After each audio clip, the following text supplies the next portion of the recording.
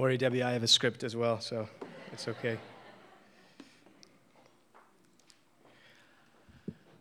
One of my all-time favorite shows of all time is Breaking Bad. Any Breaking Bad fans in here? Okay. And I think, before you judge me, I've had enough conversations with many of you to know that you guys are fans as well. And so this is not an endorsement unless you want it to be. Go watch Breaking Bad.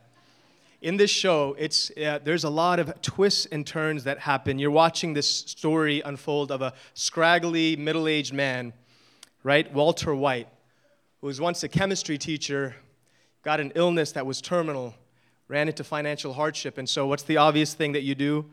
You become a drug dealer, right? Who sells illicit drugs to provide for your family. And so the show goes through all kinds of dramatic twists and turns and unexpected events.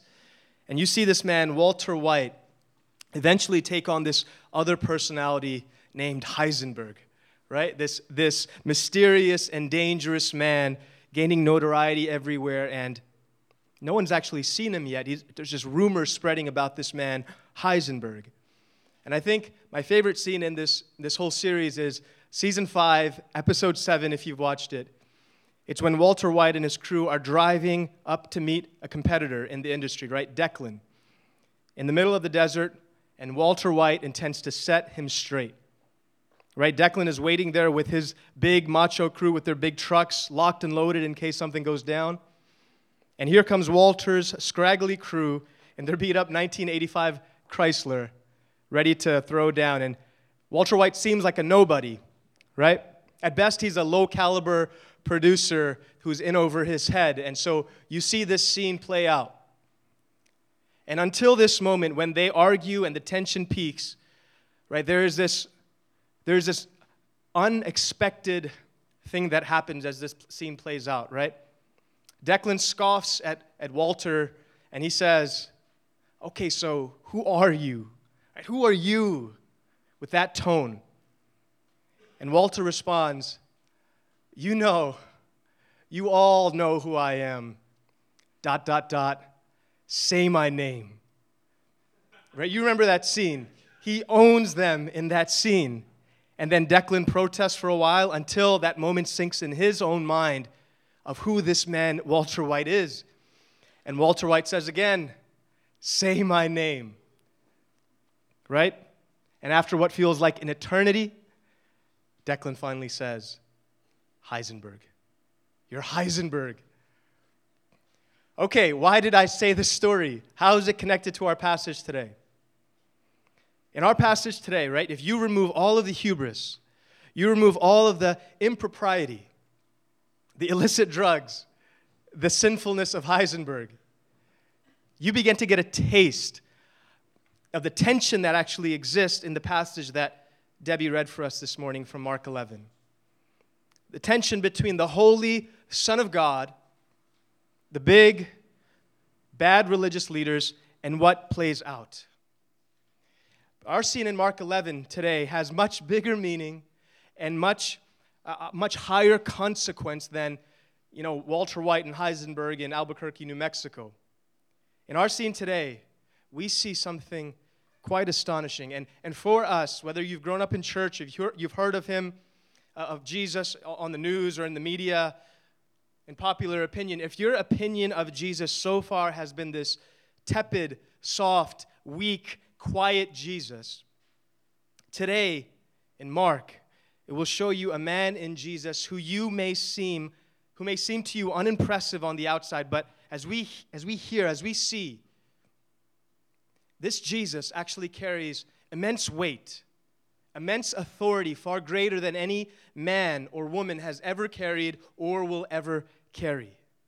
As we enter into this scene of conflict, we are actually entering a series of 7 conflict scenes between Mark 11 and 12 in which Jesus has conflict with the religious leaders of the temple. And in our text today, the issue that comes up in conflict has to do with one thing, and that is authority, specifically the authority of Jesus Christ. And so as we consider this scene in Mark, here's what I want us to leave hearing today. Here's the big idea, the takeaway for us this morning. That Jesus has ultimate authority, It is good that he does, and he lovingly invites us to submit to him. Right? Jesus has ultimate authority. It's good that he does, and he invites us to lovingly submit to him. And to just understand the roadmap of our passage today, we'll divide it into 3 sections. First, the threat of Jesus' authority. Second, the source of Jesus' authority. And third, the refusal of Jesus' authority. And so as we start, you can turn your Bibles with me if you have one. Otherwise, there's a Bible in the seats in front of you. You can turn to page 848, Mark 11. As you turn there, let me pray for us that God might bless our time this morning. Our God, this morning we stand as those who, again, are dependent on you for everything. We need you, O Lord, to open our eyes to see, open our ears to hear, open our hearts and our minds that we might believe. There is much in our world, there is much in our lives that would push away Jesus far from our lives. And so, O God, would you by your Spirit draw us close to him this morning. Allow us to feel his mercy and his grace and his invitation to trust him, to know him, and to follow him. We need help for this, and so we ask for your help. In Christ's name we pray. Amen. Okay, so today's passage in Mark 11 follows a passage that Ajay preached for us last week when Jesus goes into the temple and cleanses the temple in Jerusalem. But as we've seen, Jesus didn't go in with a mop bucket and some latex gloves, right? He came in with indignation. He came in and drove people out. He flipped tables. He literally removed the seats under which people were sitting. And the temple that was intended for prayer and worship, Jesus saw it and it was turned into a marketplace for robbers and for commerce. And he did not have anything to do with it, and so he caused a scene. But as we've considered that scene last week, here's the thing about how we might perceive that scene, right? When we're on this side of the story, right, 2,000 years later, we might perceive it a little differently because we have the whole of Scripture and we see Jesus as God. And so we can sort of make some kind of understanding of how the people might respond. But for us, it's very different for how they've actually experienced it in that time, because who was Jesus to them? Did they know who he was yet? Right? They don't truly know yet the character, the person of Christ. They've seen him perform some miracles. They've seen him draw some crowds, but they don't quite really know who Jesus fully is. Right? It's like if you were to go into a Buddhist temple down the street or into another house of worship, and you just started ripping down statues and ripping down paintings, and you pulled out the seats from underneath people. Right? That wouldn't go over well for you. If someone came into 7 Mile Road here Sunday morning, imagine how you would respond if that's what happened here. And so as we see this scene of Jesus cleansing the temple, there's been some serious buzz that's been created around the town and in the temple gates and within the temple itself. And so it was Tuesday, the day that Jesus went in and cleansed the temple, and now our passage says that it's the next day. And now people are talking, rumors are spreading, the religious leaders are discussing. And in our text today, all eyes are on Jesus, this man who just drove out people in the temple. Everyone's wondering, what will Jesus do next? And people were keeping away their pigeons and holding on tightly to their chairs, hoping that he wouldn't do this all over again. And so they watch. And that's where we start here today in Mark 11:27. It reads, "And they came again to Jerusalem. And as he was walking in the temple, the chief priests and the scribes and the elders came to him." Okay, so now you see Jesus coming back into the temple the next day. The temple, this amazing structure, right, with grandeur and beauty, with an amazing view overlooking Jerusalem itself, filled with deep theological and historical significance for the people of the Jewish people. And this is going to be the stage on which this conflict between Jesus and the religious leaders take place, right? And so Jesus, he enters this temple, and who comes in? The scribes, the chief priests, the elders come in, and they approach him.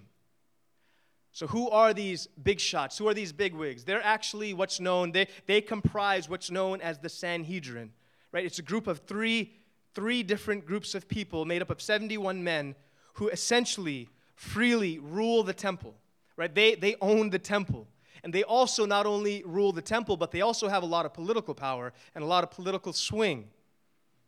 The Sanhedrin is sort of that in-between buffer organization between Roman rule and the Jewish nation, the Jewish people, right? They're sort of the middle men. And so with the setting of this significant temple and these powerful religious leaders coming to Jesus, whose temple he had just overturned, you can imagine the tension rising. Right? You can imagine the tension rising to a certain level. And as these religious leaders think about Jesus, what does our text say that was their primary concern? It says, what? What stood out to them most? What piqued their interest? Reading from verse 28 again, it says, "And they said to him, 'By what authority are you doing these things? Or who gave you the authority to do them?'" The glaring concern for these religious leaders has to do with the authority of Jesus, where he got it from. They're essentially asking Jesus, who are you? Who gave you the right to come into our temple, into our house, and act like you own the place? This was not a gently put question, right? It was not asked calmly. Because in verse 18, we've read already last week that after Jesus cleansed the temple, what does it say? It says that these religious leaders were actually seeking to destroy him. Right? So they've already created a conclusion in their minds. They already have an end game in mind, and now they just need to reach it. They need to destroy Jesus. And so as these religious consider the authority of Christ, it's good for us to also think about how we view authority in our own lives and in our own world and culture. Right? How does our world and culture view authority? You don't have to look too far into our own global history and national history to see some really bad examples of authority, right? We've seen the rise of Hitler's Nazi Germany and all the death and destruction it's caused. We've seen, if we even look back into our own American history, the residual effects of slavery that have caused all kinds of ruin, that affect our lives today and on our real walks today in life. We've seen political figures and local leaders fail us and rule without integrity. We've seen even within the church people lead with muddy hands and with deceptive hearts. We live in an age where we don't like people telling us what to do because we've had some really bad experiences. And so, whether you're in middle school or in high school, or you're a son or a daughter who find it difficult to listen to your parents, or you're working and you find it difficult to listen to your boss, or you're sitting here wondering why you're listening to someone make an appeal to you from God's word, we have a bent to reject authority. We want to think for ourselves. I want to think for myself, believe in ourselves. We want to feel for ourselves and rule ourselves. Right? There's an independence, especially for us, if we were to be honest, as Americans, where we really value being independent, right?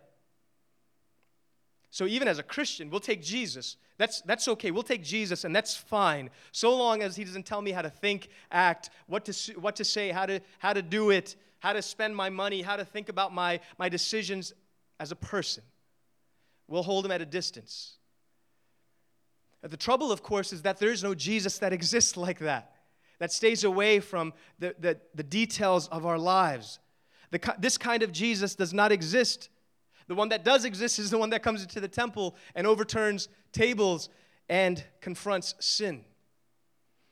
There is no following Jesus that does not allow him to have authority over our lives. And so one of my prayers for us this morning is that we might, as we see Jesus, as we think of the million bad examples in the world of authority, that when we see Jesus, our perspective on authority might even be transformed and changed as we see Jesus, who is good, who is perfect, and who is for us.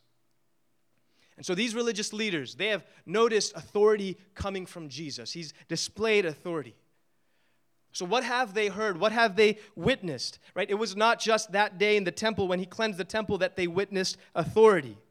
But Mark has given us a long list of accounts of Jesus' authority already. He's displayed authority over sin because he's presumed to forgive it.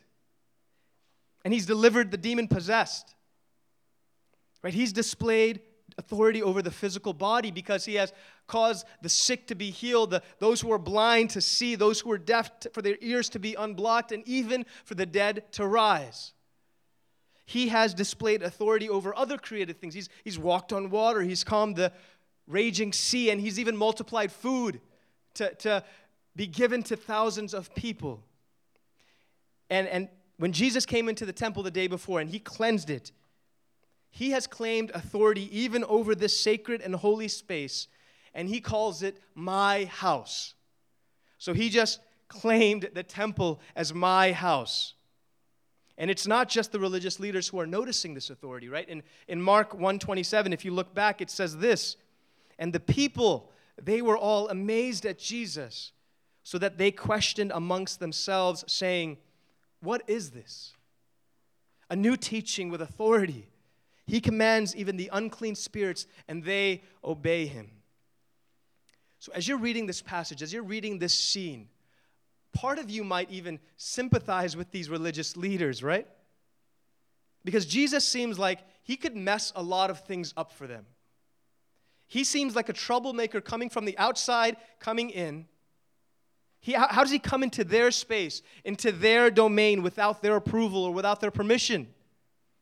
And it seems like they are losing control of the people because they seem to be following him as well. We've just seen a couple of weeks ago a scene where Jesus comes in triumphantly into Jerusalem. And what do the people do? They lay down their cloaks. They lay down leafy branches.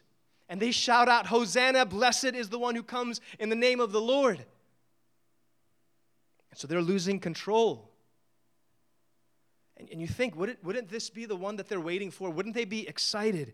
Isn't this what they want? But they cannot see. And so at some level, we sympathize with their concern because they're losing control. And yet, this is the one that they've been waiting for.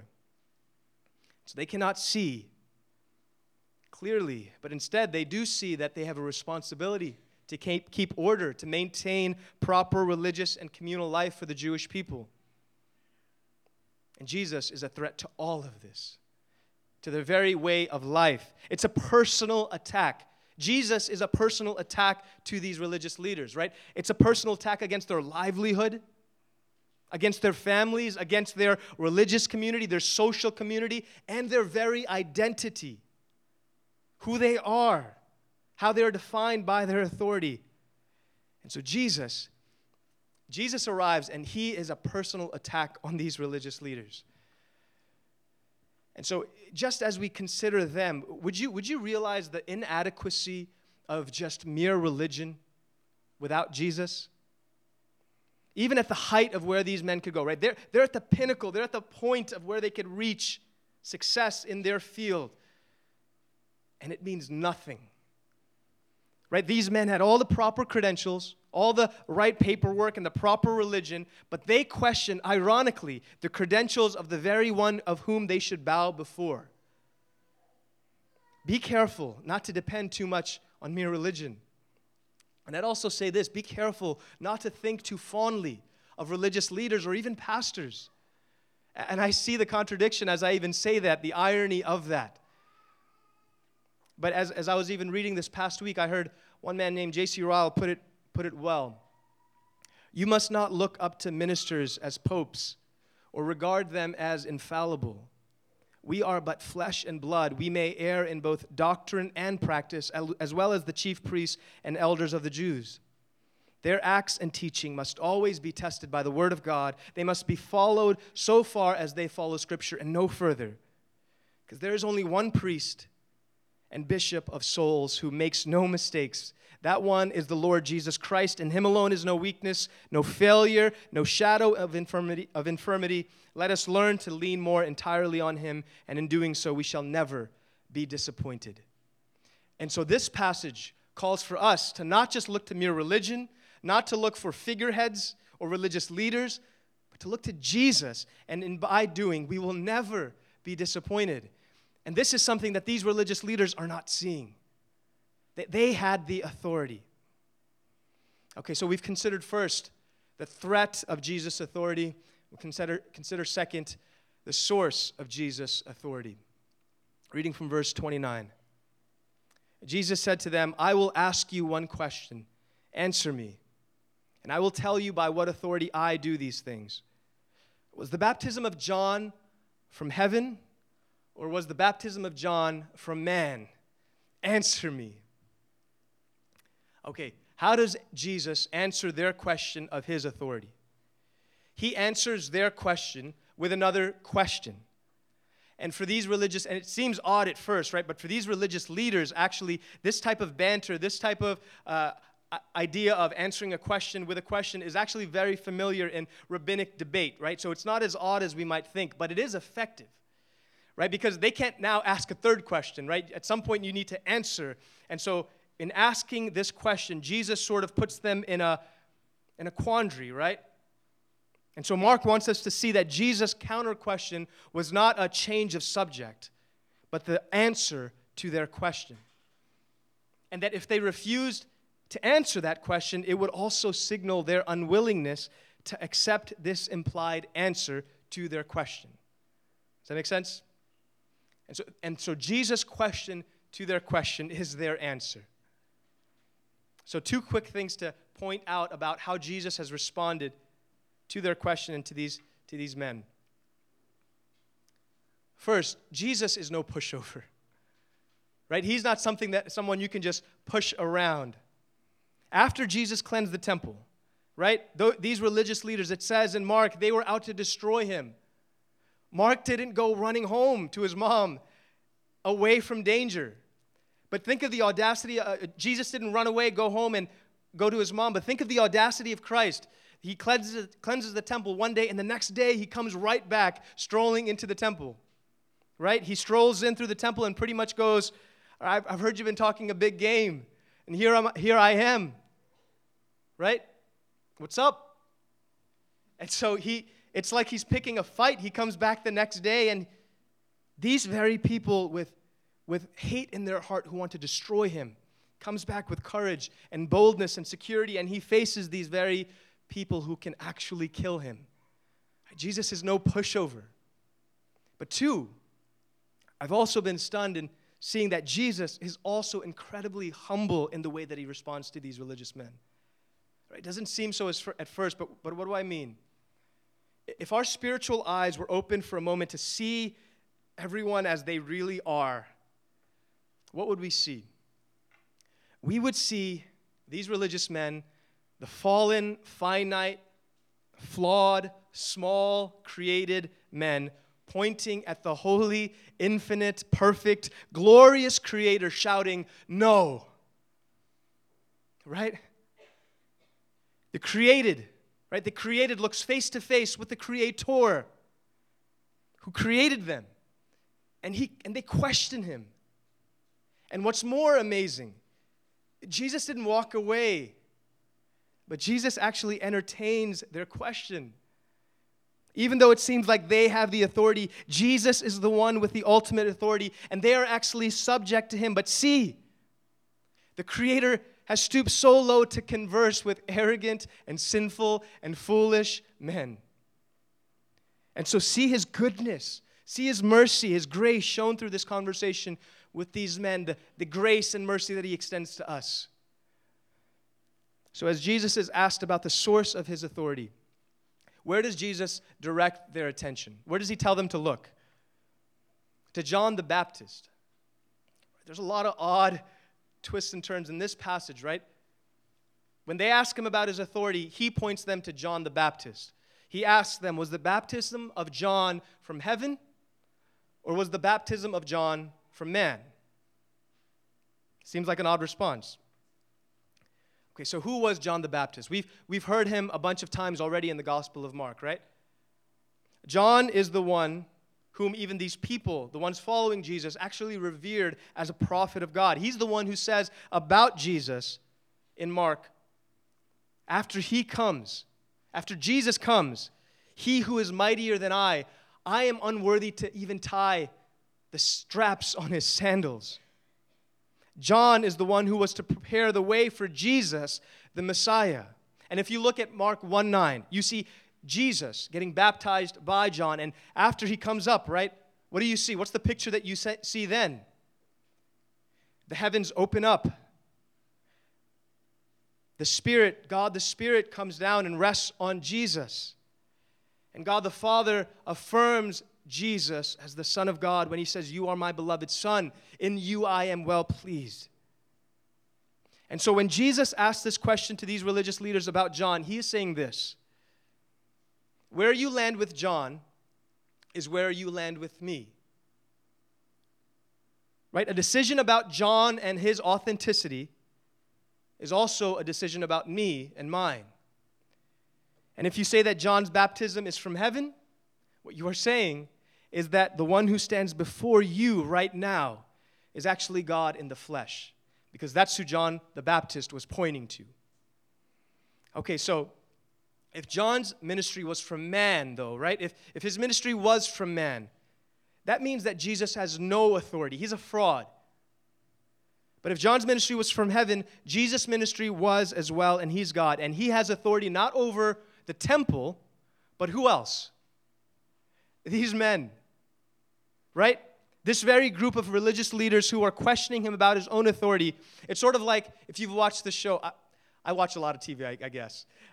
If you've watched the show Undercover Boss, right? You have these scenes of CEOs of large companies going in on the ground with their employees, dressing up in disguise, right? Acting like they're one of the employees. And then you watch that awkward moment when the employee actually realizes, oh my goodness, that person dressed up like an employee is actually my boss, and he owns me, right? And you can sense them swallowing what's like a golf ball as they realize and they look back and consider all that they've done. That's sort of the feeling that you should get here, right? This is, and again, a weak analogy to compare to who God really is in light of Undercover Boss CEOs. But you get the feeling of who is before you is unlike who you could imagine or think, right? It is great. It is weighty. And so Jesus, the reality of what is existing here is that Jesus does not stand below the Sanhedrin authority, but over and above it. Jesus has no authority to be subject to because he is the ultimate authority. His authority is unrestricted. It's sovereign and free according to his own good will. And so how do these religious leaders respond to Jesus' question of his authority? I think sadly we'll see that they refuse to accept and profess Jesus' authority, this great God who stands before them. So thirdly, we'll consider the refusal of Jesus' authority. Reading from verse 31. And they discussed it with one another, saying, if we say from heaven, he will say, why then did you not believe him? But shall we say from man? And they were afraid of the people, for they all held that John was really a prophet. So they answered Jesus, we do not know. And Jesus said to them, neither will I tell you by what authority I do these things. Okay, this passage begins with these big, bad religious leaders coming to Jesus to shame him, to destroy him for displaying authority, right, for overturning tables in the temple. But now Jesus, excuse the bad pun, now the one who overturned the tables in the temple now turns the table on them, right? The one who came in to corner Jesus now turns the tables on them, and they are cornered. If this were a boxing match, right, Jesus would be like the underdog up against the world champion who knocks the world champion out in the first round. It's not what you're going to expect, right? This is the one who they did not expect. And yet, look what happens. Jesus is not, again, this soft, this weak man with lush golden flowing hair off in a green pasture somewhere just petting sheep, right? That's not the image that we get of Jesus here. Jesus, he doesn't have to shout and square up his shoulders to display his authority. He's poised, he's measured, he's steady, standing courageous before those who actually will and can destroy him. That's the picture that we see of Jesus here. Okay, and so as Jesus asked these religious leaders this question, he only gives them two options, right? Just two options as an answer. Was the baptism from heaven or was it from man, John's baptism? And so these religious leaders, they get into sort of a huddle, right? They begin to discuss amongst themselves to work out an answer. And you've got to wonder, they must not be too good at whispering because everything they're saying in private seems to be known, right, by the people. We read it in the scriptures. And you can imagine the scene as they are discussing. What does that look like, right? The scriptures give us some cues. It says, what's the discussion that they had? One guy said, okay, fellas, I think we should go with heaven. I think John's baptism was from heaven. I'm positive of that. We should go with that. And then another says, no, man, they'll say, if that's true, why didn't we believe in God? Why didn't we believe in Jesus? Okay, then another man says, okay, then I think we should go with it was from man. I'm pretty sure that's the only other answer available. We should go with it was from man. And then another retort, right? No, because if we say that it's from man, the people actually believe that John the Baptist was a real prophet. So if we say that it was just from man, they're going to come and turn on us and come after us. And so now, after all this deliberating and after all this discussion, what's their final answer? Right? After all this time, what's the big answer they're going to give? Right? They turn back around to Jesus after huddling up, perhaps with a phony confidence on their faces. And one man says, well, Jesus, the answer to your question is, we don't know. We don't know. Their answer, right, after all that time, it actually doesn't seem to be an honest answer, right? It doesn't seem to be honest. It seems to be a calculated one. Did you notice that as they strategized to find an answer, there was no mention or desire for giving a true answer? There was no discussion to assert what was right, only what was convenient and self-preserving. Did you hear that? It was not for lack of evidence that they did not accept Jesus. Jesus displayed authority in all of these different ways that they've heard and seen, only as God can do. Jesus walks perfectly without sin. There's no fault in him that they could find. And even John the Baptist references Malachi 3:1 and Isaiah 43 when he talks about Jesus in his role in preparing the way for him. Right? These religious leaders, these teachers, the ones that uphold the scriptures and teach in the temple, they see all of this evidence, and what do? They feign ignorance. Jesus, we don't know. We don't know. This answer from these religious leaders was merely an answer to maintain credibility with the people and their social circles, right? It was an answer to maintain their positions and to maintain their power. It was an answer to keep life comfortable and familiar. It was an answer that rejects Jesus, so ultimately they can pursue their own desires, their own pursuits. Okay, though we are 2,000 years removed, again, we can perhaps, whether you're a Christian or not a Christian here, we can perhaps find our own hearts responding much like these religious leaders. It's not for lack of evidence that many do not believe. Our conscience, maybe even this moment, might be drawing us to Jesus, but we evade our conscience to pursue the world and to pursue our own way. If you accept and submit to Jesus as the Son of God who has come, died, and resurrected for your sins, your life could be different and never be the same in the most glorious way. That's the reality, right? But I like my life. I like my options. I like my choices. I don't want to be constrained by some authority over me. And so I'm going to shut my eyes, I'm going to block my ears, and I'm going to evade my conscience. I don't want to talk about this anymore. I'm done. Because I want to pursue what I want to pursue, what I think is best for me. This week I read again from C.S. Lewis's book, Mere Christianity, and I think this quote was helpful for me and a reminder to me of how I consider my pursuits and my interest. Hear this. The more we get what we now call ourselves out of the way and let Christ take us over, the more truly ourselves we become. In that sense, our real selves are all waiting for us in Him. It is no good trying to be myself without Him. The more I resist Him and try to live on my own, the more I become dominated by my own heredity and upbringing and surroundings and natural desires. What I call my wishes become merely the desires thrown up by my physical organism and pumped into me by other men's thoughts or even suggested to me by devils. I am not, in my natural state, nearly so much of a person as I like to believe, because most of what I call me can be easily explained by my surroundings. But it's when I turn to Christ, when I give myself up to His personality, that I first begin to have a real personality of my own at all. Sameness is to be found among the most natural of men out there, but not among those who surrender to Christ.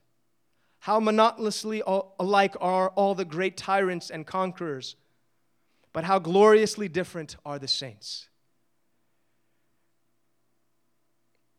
To conform to Christ and to submit to Him is not weak. It's not giving in. It's submission to what is true and right.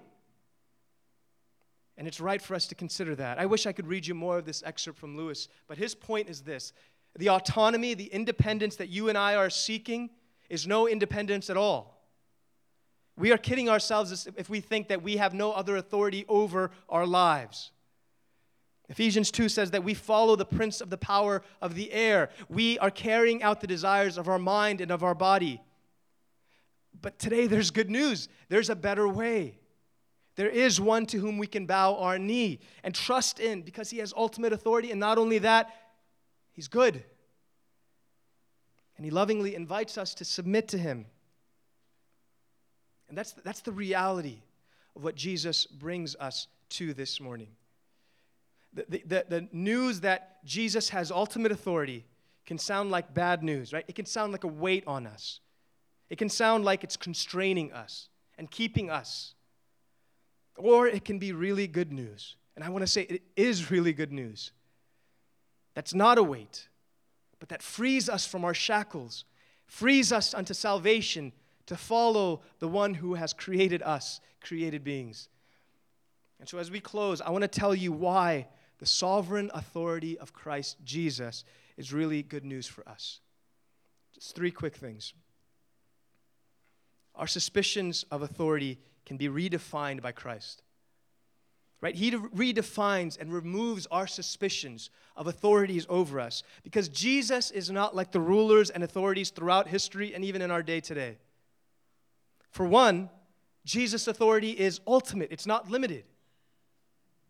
It's all-encompassing. Every part of the world is under His subjugation and under His control. If you put your faith in Christ, right, it's not just that He has ultimate authority, but if you put your faith in Christ, this authority does not condemn us because Jesus is not just ultimate authority, but He's also a God in whom we can put our full trust in because He is for us and He loves us. He's not looking to destroy us. And you need to hear that this morning. I need to tell that to my heart this morning. Because He is good and is for us, it's actually really good news that our ultimate authority in Christ over all things is right. One theologian has put it this way. Abraham Kuyper puts it this way. There is not a square inch in the whole domain of our human existence over which Christ, who is sovereign over all, does not cry, mine. That means that everything, all of our joys and all of our sorrows, everything we're confused about, falls under the sovereign rule of Christ, and He says, mine. It's under His authority. And because He has sovereign authority and is good, we can entrust Him with our whole lives. Right? And so, 2, we can entrust Him with our whole lives. And we can trust His authoritative words this morning from God's Word because they are true. And so for a moment, Christian, where do you need assurance, fresh assurance, even this morning, of the authority of Christ over your life? Are you fearful because of the political turmoil and the division in our country? Would you seek Jesus this morning, who is not subject to any human institution or man, who stood face to face with courage that we find ourselves that no one could ruin us, right? He stood before the ones who could destroy him, and we find ourselves under his authority. Nothing can ruin us because we stand with Christ. Are you wandering away from Jesus this morning? Are you in sin? Are you questioning whether you'll persevere in your own faith? Would you stop looking to yourself as the authority of your salvation? Look to Jesus and hear these words from him. My sheep hear my voice, and I know them, and they follow me. I give them eternal life, and they will never perish, and no one will snatch them out of my hand. My Father who has given them to me is greater than all, and no one is able to snatch them out of my Father's hand, because I and the Father are one. Jesus has you and holds you in his strong grasp this morning, sinner. Are you in a broken marriage or in a struggling relationship? Are you confused about where you are in life right now? Has coming home felt dark and cold and lonely and confusing for you? Have decisions in your lives seemed to have ruined you? Or opportunities closed that may have made life really difficult for you? Even though life is hard, and even though it seems hopeless at times, would you trust that God is for you in this moment? That for those who put their hope and love in God, all things work together for their good, even when it's bad. Are you suffering? Are you in pain? Does your pain cause you anxiety and loneliness that no one can understand? Would you be reminded of God's word today that after you have suffered a little while, the God of all grace who has called you into his eternal glory in Christ will himself restore, confirm, strengthen, and establish you? And lastly, why is the sovereign authority of Christ good news for us this morning? Eventually, though his ultimate authority should have been what caused people to bow their knee before him, his ultimate authority is actually what led him to the cross. What should have been the moment where all creation bowed before Jesus, that same authority is what led him to his cross. They killed him for it on a cross. But hear this, dear friends and brothers and sisters. It is also because of his ultimate authority that his death on that cross was effective for your salvation, for my salvation, for the forgiveness of my sin and your sin. It is his authority that led him to the cross because people were threatened by it. But it's also his authority that made his death on that cross and his resurrection from the grave effective for our salvation. So what has happened to the Son of God, the one whom has all authority in heaven and earth, to be subjected to foolish, weak, arrogant, and sinful man? What has happened?